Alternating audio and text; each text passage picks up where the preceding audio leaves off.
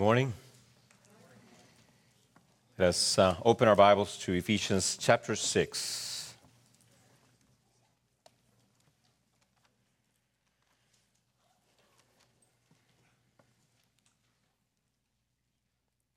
Ephesians chapter 6, and I want us to read verse 10 and 11.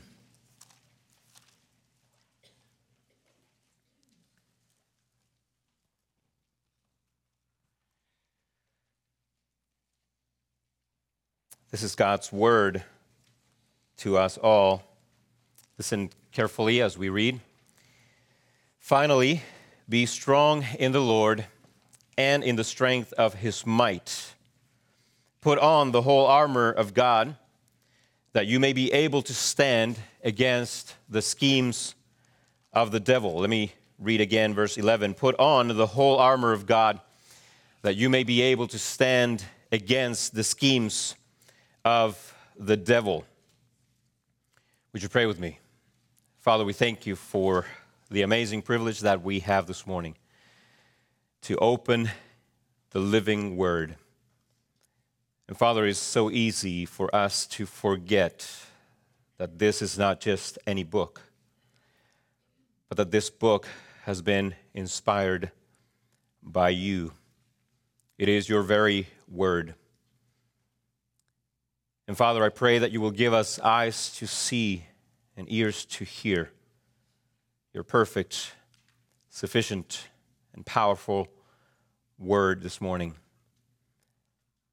And Father, we do pray for those in our midst who are struggling this morning through the pain and the sorrow of losing a loved one.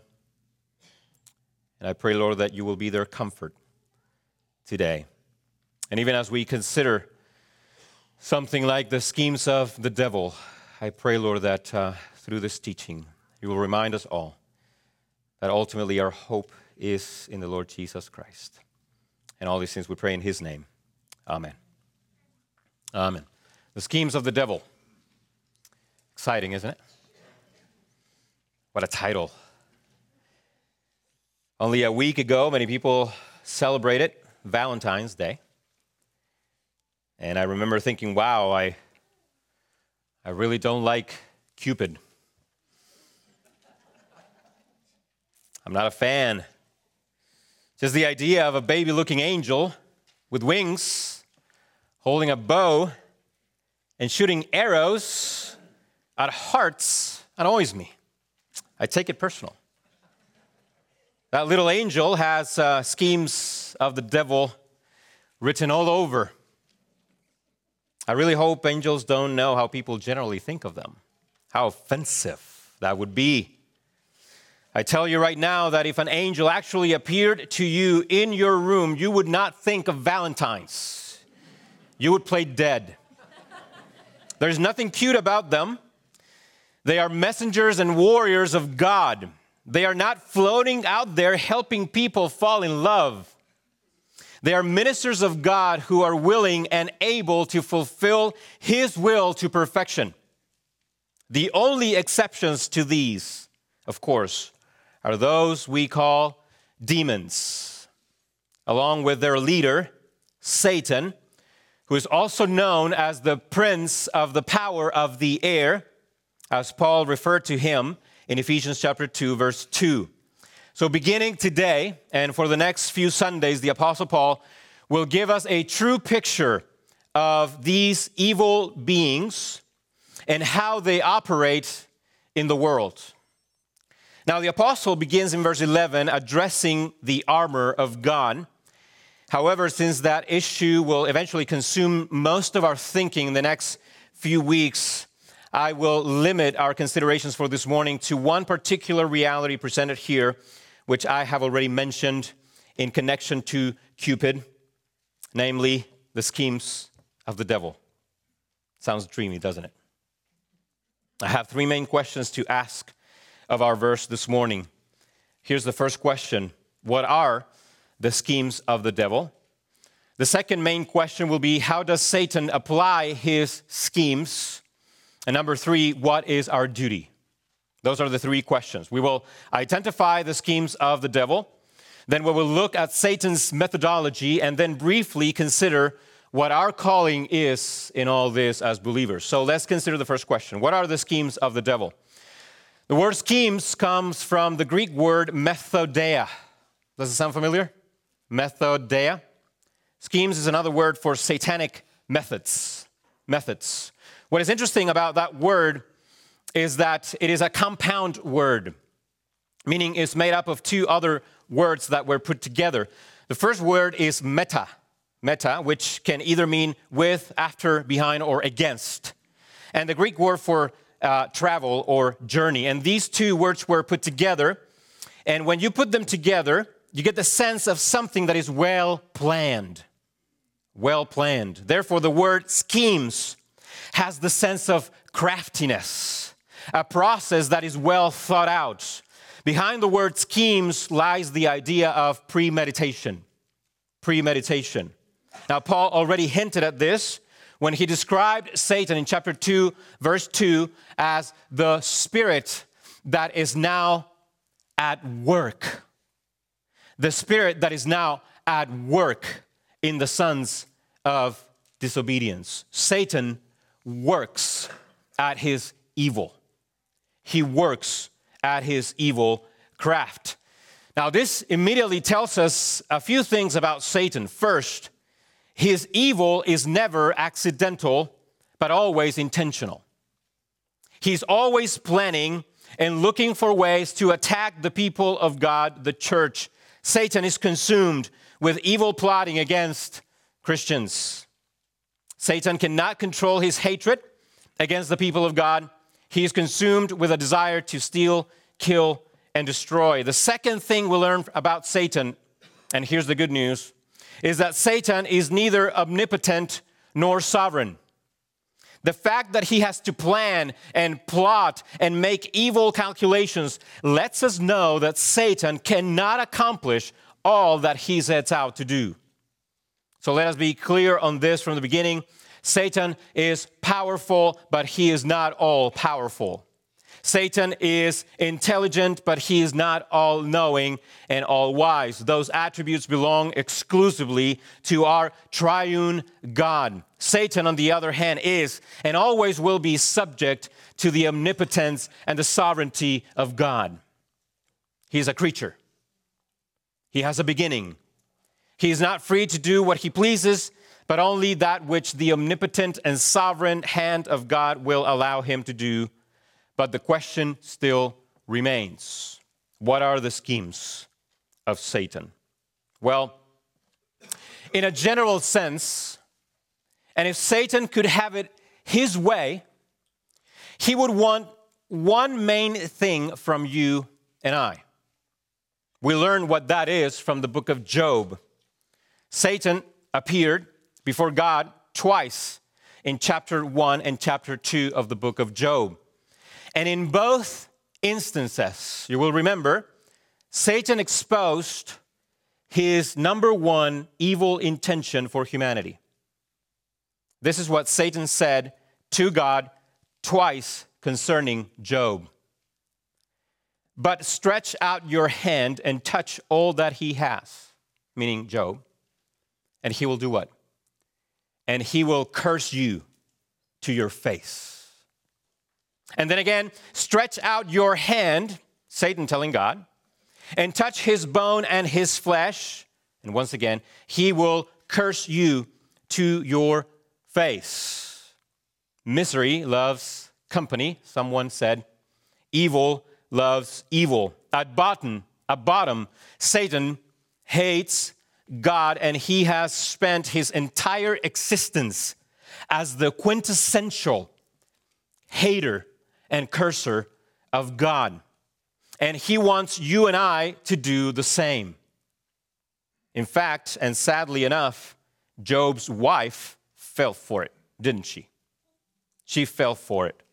And in what I consider to be one of the least romantic scenes I've ever witnessed between a husband and a wife, she counseled Job with these words. Job, do you still hold fast to your integrity? curse God and die. How about that for a Valentine's Day card? Honey, here's what I think you should do. In an ultimate sense, this is our enemy's never satisfied, ever growing desire. He wants people to curse God to his face. That's both the motivation and the purpose of all his evil schemes, the hatred of God. And he will spend the rest of eternity in hell hating God. This is what's behind the word stand that Paul mentions several times. Because Satan wants you to fall. And the ultimate fall is to turn against God in hatred. But the schemes of the devil, or as we could call them, satanic methods, take on very specific forms. They are not random. In fact, the craftiness of Satan's schemes tell us that they are specific in nature. By the way, Satan has been perfecting his evil craft for thousands of years, which is seen in the incredible amount of speculation that's out there concerning evil schemes. I remember during one of our trips to Guatemala, we went through a town in which they were doing their annual burning of the devil to drive away evil spirits and influences. They were literally burning what looked like a devil piñata. In all honesty, part of me wishes that it was that easy. Just burn something. But I can guarantee you that if those people knew what the devil is really up to, they would have to rethink their traditions. It is not doing them any good at all. In fact, the event itself, the burning of that devil figure, is nothing more than one of the many manifestations of the fact that Satan is, in fact, a very skillful and effective schemer of evil. He has successfully deceived many.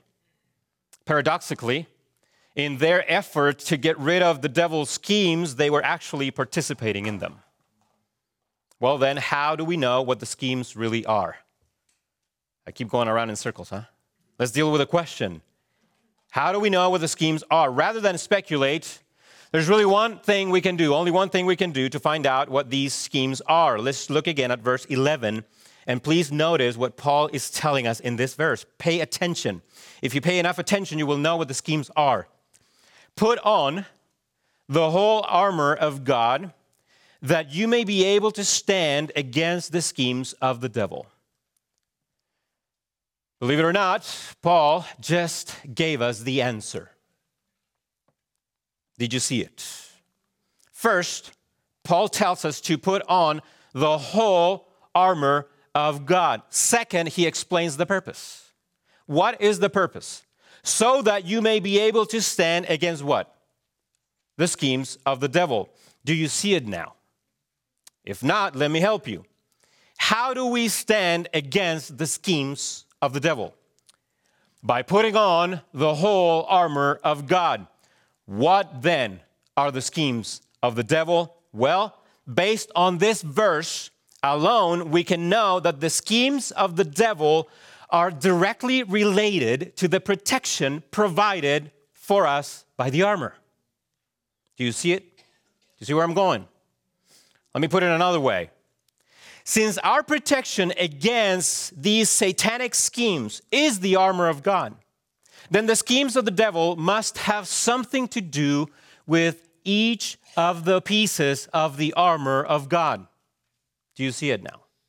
Therefore, the schemes of the devil have to do with the belt of truth, the breastplate of righteousness, the gospel of peace, the shield of faith, the helmet of salvation, and the word of God. There you have it. The schemes of the devil are, in a primary sense, attacks on each of these realities. He hates all of them. Therefore, he schemes against them.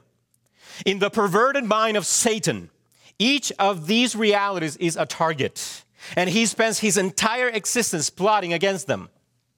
So, without too much dogmatism, we could even put a number to this. There are basically 6 general schemes at which Satan works without ceasing. And you can be sure that everything Satan does in his miserable existence is going to be in some way and somehow related to one or all of these 6 realities. This is what he's doing in the world. These are the realities he hates. But here's a brief but very important follow-up question for us to consider. Why should we care? Thomas Brooks said, and I quote, "Christ, the Scripture, your own hearts, and Satan's devices are the 4 prime things that should be first and most studied," end quote. Why? Well, think of war. Let's use that as an analogy. I can guarantee you that in any war, in any battle, one of the essential components of victory is the knowledge of where the enemy intends to attack next.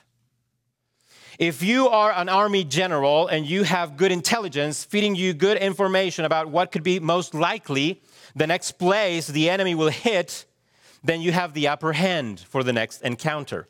And you will know where to position your soldiers and your officers when the moment comes.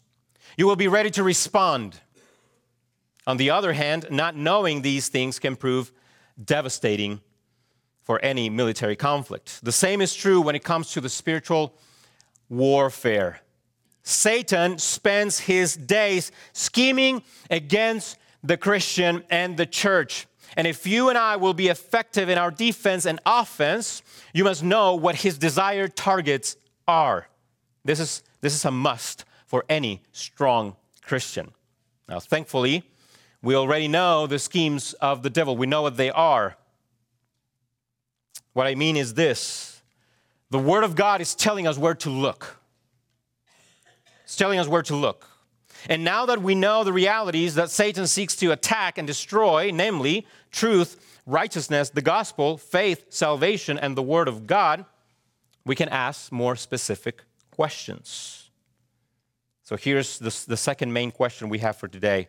How does Satan apply his schemes?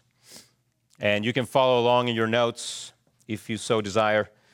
Now that we know the general schemes of Satan, we can ask specific questions about his demonic methods. Now we can take a look at his evil methodology. Going back to the analogy of war, it is one thing to know where the enemy will strike next. This is essential and critical information. But it is another thing to know how the enemy will strike. The where of the attack is important, but the how is equally important. Here, in this question, the commander wrestles with specific issues, such as, will the attack be by airplane or on foot or a combination of both? Are they coming from the north, the south, the east, the west? What weapons do they have? These are specific questions that any good commander would ask in times of war. Christians must ask similar questions in the midst of spiritual warfare. We know Satan hates 6 specific realities of Christianity, and we need to know what those are, so I will keep mentioning them. Truth. He hates truth. He hates righteousness. He hates the gospel of peace. He hates faith. He hates salvation, and he hates the Word of God. We know he will seek to invade those realms and cause harm, and this is critical information. But how will he attack? What are his methods of war? I have a series of questions and answers that might help us gain a better grasp of Satan's methodology. And this is a brief introduction to the armor of God. So here's question number 1. How does the devil attack the truth? How does the devil attack the truth? Here's the answer, at least in a general way. He confuses its absoluteness with relativistic ideas. He confuses its absoluteness with relativistic ideas. Do you remember when our Lord Jesus spoke of Satan in John chapter 8? His main description of Satan and his wickedness was this: he does not stand in the truth because there is no truth in him. When he lies, he speaks out of his own character, for he is a liar and the father of lies. That is how Jesus described Satan, the father of lies. And when he lies, he speaks out of his own character. Now, we need to be careful here, however, for even though Satan doesn't have the truth and he is a liar, he is a very intelligent liar.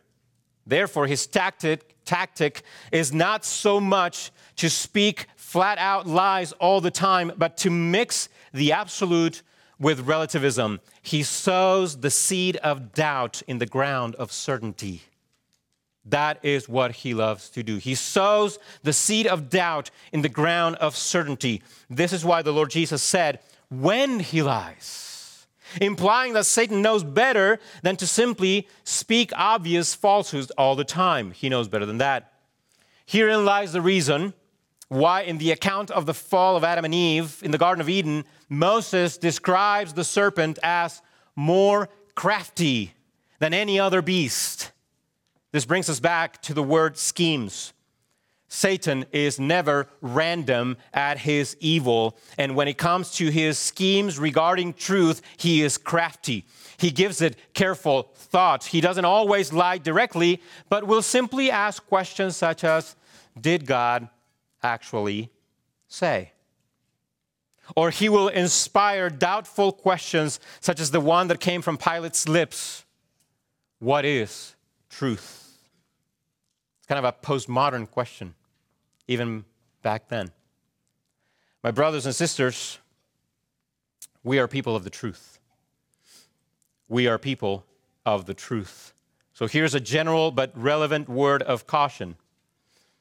Be careful, and this applies to all of us, Christians, be careful with the normalization of false ideas propagated by the culture. But especially be careful when those ideas are beginning to be normalized and internalized within your own mind. Do not be deceived. Truth will always matter. In fact, truth is so precious, it's worth dying for. This is one of Satan's main methods of war, the normalization of relativism. He will relativize everything and fight against the absolute nature of truth. Is marriage between one man and one woman only? Yes. Guess what the war is right now? Well, that's debatable. It never will be. Never will be. Question number 2. How does the devil attack righteousness? This is the second realm that he hates. He hates truth, but he also hates righteousness. Well, the answer is this. He pollutes its purity with various temptations. We need to be clear on this, brothers and sisters. Satan hates righteousness. And he stands as the supreme example of unrighteousness. And I believe this word has the sense of holiness embedded in it. In other words, and based on the surrounding context, I believe what Paul has in mind with the word righteousness is primarily sanctification, meaning truth applied to the heart and life. Whereas God is committed to your sanctification, Satan is committed to your spiritual defilement. Satan hates the progress of holiness in the Christian, which is very revealing, isn't it? It is very revealing. It makes you realize that Satan's main objective is for you to lose sight of the primary goal of the Christian life, which is that you become like the Lord Jesus. Not that you win arguments. Isn't that important? Listen to this. Listen to this. When you forget that your enemy is not the brother or sister that sinned against you, but the sinful anger and wrath with which you respond to the offense, you may be sure that behind that is Satan. He hates righteousness. Question number 3. How does the devil attack the gospel of peace? How does the devil attack the gospel of peace? Here's the answer. He corrupts its integrity with subtle errors. I can hardly wait for us to get to this particular issue when we start dealing with the armor of God in more detail in the weeks ahead. Brothers and sisters, if there is anything that is under attack today, is precisely the gospel of peace. Satan has been very busy seeking to infuse subtle yet very serious errors into the integrity of the gospel. How do I know this? One word. One word. I get it from one single word. Notice, please, how Paul doesn't just say the gospel, but he adds the gospel of peace. Isn't that a big clue as to what Satan has been up to in these last days? It seems like many, even within broad evangelicalism, have lost sight of the fact that one of the main attributes of the gospel of the Lord Jesus Christ is that it brings peace, not conflict. Beware, therefore, of any narrative promoted by the culture or within any church that breeds struggle and conflict between people. You may be sure that it doesn't come from the gospel of peace, but from Satan. Question number 4. How does the devil attack the faith? How does the devil attack the faith? Here's the answer. He weakens its strength with many doubts. Look at verse 16 once again with me of chapter 6. Listen to how Paul speaks of faith. He said this, "In all circumstances, take up the shield of faith, with which you can extinguish all the flaming darts of the evil one." Did you get that? Isn't it at least a tad interesting that the main symbol for Valentine's Day, you know where I'm going with this? It's a flying angelic baby shooting arrows at the heart. I'm telling you, I don't like that thing. Consider this. There is only one angelic being shooting flaming darts at our hearts. His name is Satan, the enemy of our souls. Not only that, but the Bible also says that Satan disguises himself as an angel of light. Cupid, anyone? We can do this all day, but Satan hates faith. It is, after all, God's chosen instrument by which he brings about our salvation through union with Christ. It is our shield. But here's something for you to ponder upon a bit longer later on. Obviously, Satan has faith, right? How couldn't he have faith? He, along with demons, have actual knowledge of the existence of God. Satan does know very well that God exists. Isn't that what faith is? Simply to believe that God exists? We will deal with that question when the time comes. Question number 5. How does the devil attack salvation? How does the devil attack salvation? How does he pretend or seeks to enter that realm? Here's the question. He diminishes its hopefulness with great discouragements. Some in our congregation this morning need to be well aware of this particular satanic method. For some of us are more vulnerable today to discouragement. This is a real threat. And I am being intentional with the word hope. Brothers and sisters, salvation is about final hope. Consider 1 Thessalonians chapter 5, verse 8, where Paul said, "For a helmet, put on the hope of salvation." The what?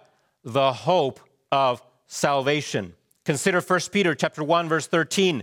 Therefore, preparing your minds for action and being sober-minded, set your hope fully on the grace that will be brought to you at the revelation of Jesus Christ. Do you see how both Paul and Peter make a direct connection between hope and the mind? This is why Paul uses the analogy of the helmet, because you wear it on your head.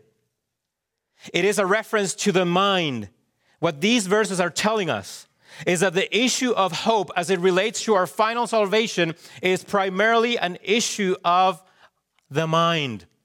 And when it comes to hopelessness associated with our future salvation, we know that it comes from satanic attacks primarily on our thoughts, discouraging thoughts. And therefore, we need to remember and remind ourselves that we are indeed, as we were singing together a few minutes ago, that we are people of the risen King. And number 6, how does the devil attack the word of God, which is the sword of the Spirit? Well, he challenges its authority with false accusations. The Bible is too old. The Bible is just too ancient. Therefore, it is irrelevant, bound to its own time, no longer needed, since it is unable to speak to our contemporary needs. Moreover, we are too modern, too advanced, too sophisticated to pay attention to ancient ideas. We need to move on. I can guarantee you that if you are one to pay close and constant attention to everything that is taking place around us with the homosexual revolution, gender fluidity conversations, political changes, social movements, etc., you may be tempted to think at some point, I wonder if I'm just stuck in the past. I wonder if I'm just following the wrong path by paying attention to an ancient book. Since the beginning, Satan has been saying, what if? What if God is really a moral monster that is seeking to keep you bound to a moral standard that doesn't fit with your own? What if this is all a strategy to keep you frustrated for the rest of your life? What if the Bible is just a book that's standing in the way between you and your real happiness? What if all religions are the same and this is just another book? I'm sure most of us have seen or are seeing people who have literally walked away from God and His Word, or are walking in absolute mess because they have given up on or never believed in the supremacy and the authority of God's Word. And you and I are not exceptions to that possibility. Satan is, after all, a very effective deceiver. So there you have it. You have a general view of the schemes of the devil in very specific terms. These are the areas which he hates, realities of Christianity. And you also have an idea of what his methods are. And so the final question is, what is our duty? What is our duty? What is our responsibility? Verse 11 gives us 2 calls to action. Paul says, put on the whole armor of God, that you may be able to stand against. Put on, stand against. I want to finish by pointing out one aspect of the grammar of these 2 verbs. Both are written in a tense of the Greek language called the aorist. This particular tense is very difficult to explain or understand, but the gist of it is that the emphasis is not on time, meaning it is not really concerned with past, present, and or future. In other words, when a verb is written in the aorist tense, you can't really dogmatically attach a specific time to it because time is always secondary for this particular verb tense. One Greek scholar, Bill Mounce, pointed out that when the Father spoke of His Son, the Lord Jesus, after His baptism, He spoke in the aorist tense when He said this, "This is my beloved Son, with whom I am well pleased." Well pleased. I am well pleased. He spoke in the aorist tense. The aorist means that the Father was not confining his pleasure on the Son within a certain time frame, either past, present, or future. Rather, the Father is permanently pleased with the Son without regard to either past, present, or future. When we apply this insight to our text, it becomes clear that our duty to put on the whole armor of God and to stand against the schemes of the devil is not a one-time action. Rather, it is the very sphere in which we must live our lives. It never stops. Because these verbs are written in the aorist tense, we must put on the armor of God and stand against the schemes of the devil within the unending succession of past, present, and future. This is what we do. Therefore, my Christian brother and sister, truth, righteousness, the gospel of peace, faith, salvation, and the word of God must be your constant preoccupation as a Christian. You and I don't get a break. And this will become clear next week as we consider verse 12. I hope you will be here for that. Just two very brief points of application. Number one, this is important. Pray for us. And for us, I mean your elders.